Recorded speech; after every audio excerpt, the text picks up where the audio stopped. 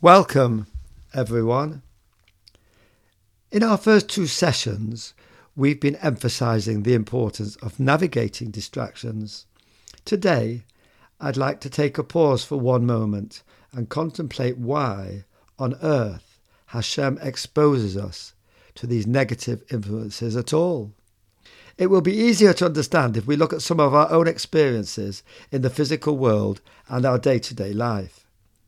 Many situations indeed arise which are in fact totally counterintuitive, yet beneath their negative front lies a hidden source of strength and energy. Let's take a look at some of them. You want to jump across a stream. Don't you somewhat illogically have to go backwards a few steps to gain momentum to make that long leap? And doesn't an aeroplane strangely have to take off against an incoming wind to get a better lift? And isn't one of the principles of self-defense that you use the very strength with which your opponent attacks you to topple him over? I remember when my children were very young, we were friendly with an Israeli self-defense expert. He used to show them how the greater the speed they ran at him to attack him, the easier it was to throw them behind him. And when we go walking, doesn't the resistance of the ground beneath our feet actually help us to move more easily? And so, in a similar way, those very obstacles to davening in the morning can be converted into our allies.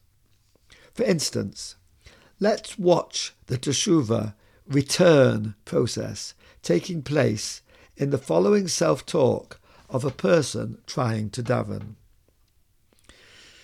Here I am wanting to concentrate on you, Hashem, the real source of life, existence and blessing. But instead, where am I? Far away, trapped by my distractions, diverted from where the true focus of my tefillah should be. Like parched soil in a barren land, I yearn for water. Please, Hashem, let my thirsty soul reconnect and return to you. And it's not only that the distractions can inspire teshuvah, but as they become more powerful, they actually do intensify this desire to return. It's like a dam. Imagine the distractions as a dam holding back a forever growing mass of water. All the time the pressure of the water is getting greater and greater.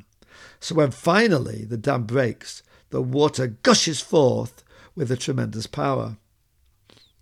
Now such a meditation focuses on the light revealed by leaving darkness. But there's another deeper light we can find in the actual location of the distraction and the darkness itself. This, however, involves a more subtle meditation.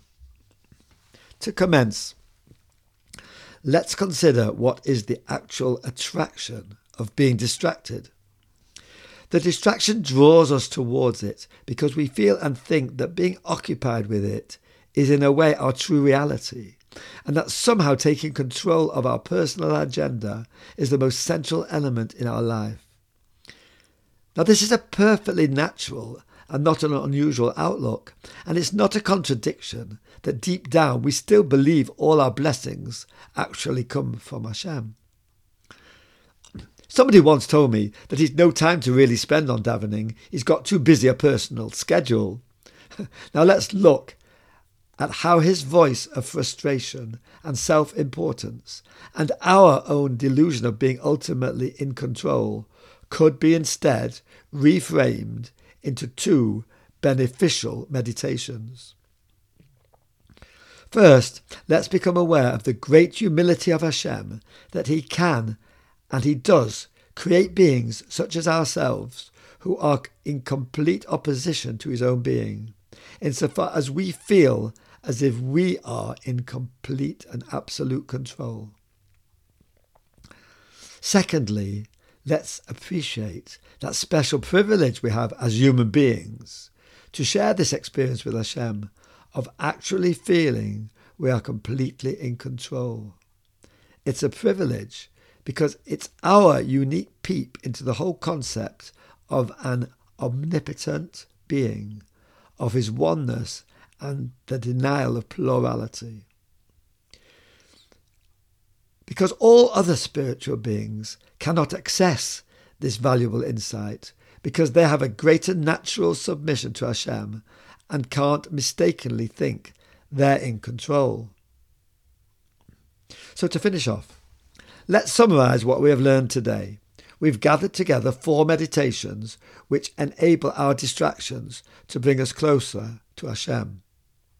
Number 1, the Teshuvah process in the parched soil in a barren land analogy. Number 2, the intensification of this Teshuvah in the water behind the dam analogy. Number 3, the greatness of Hashem's humility in creating something in opposition to himself. And number 4, the privilege to be able to peep into that feeling of Hashem's complete and absolute control.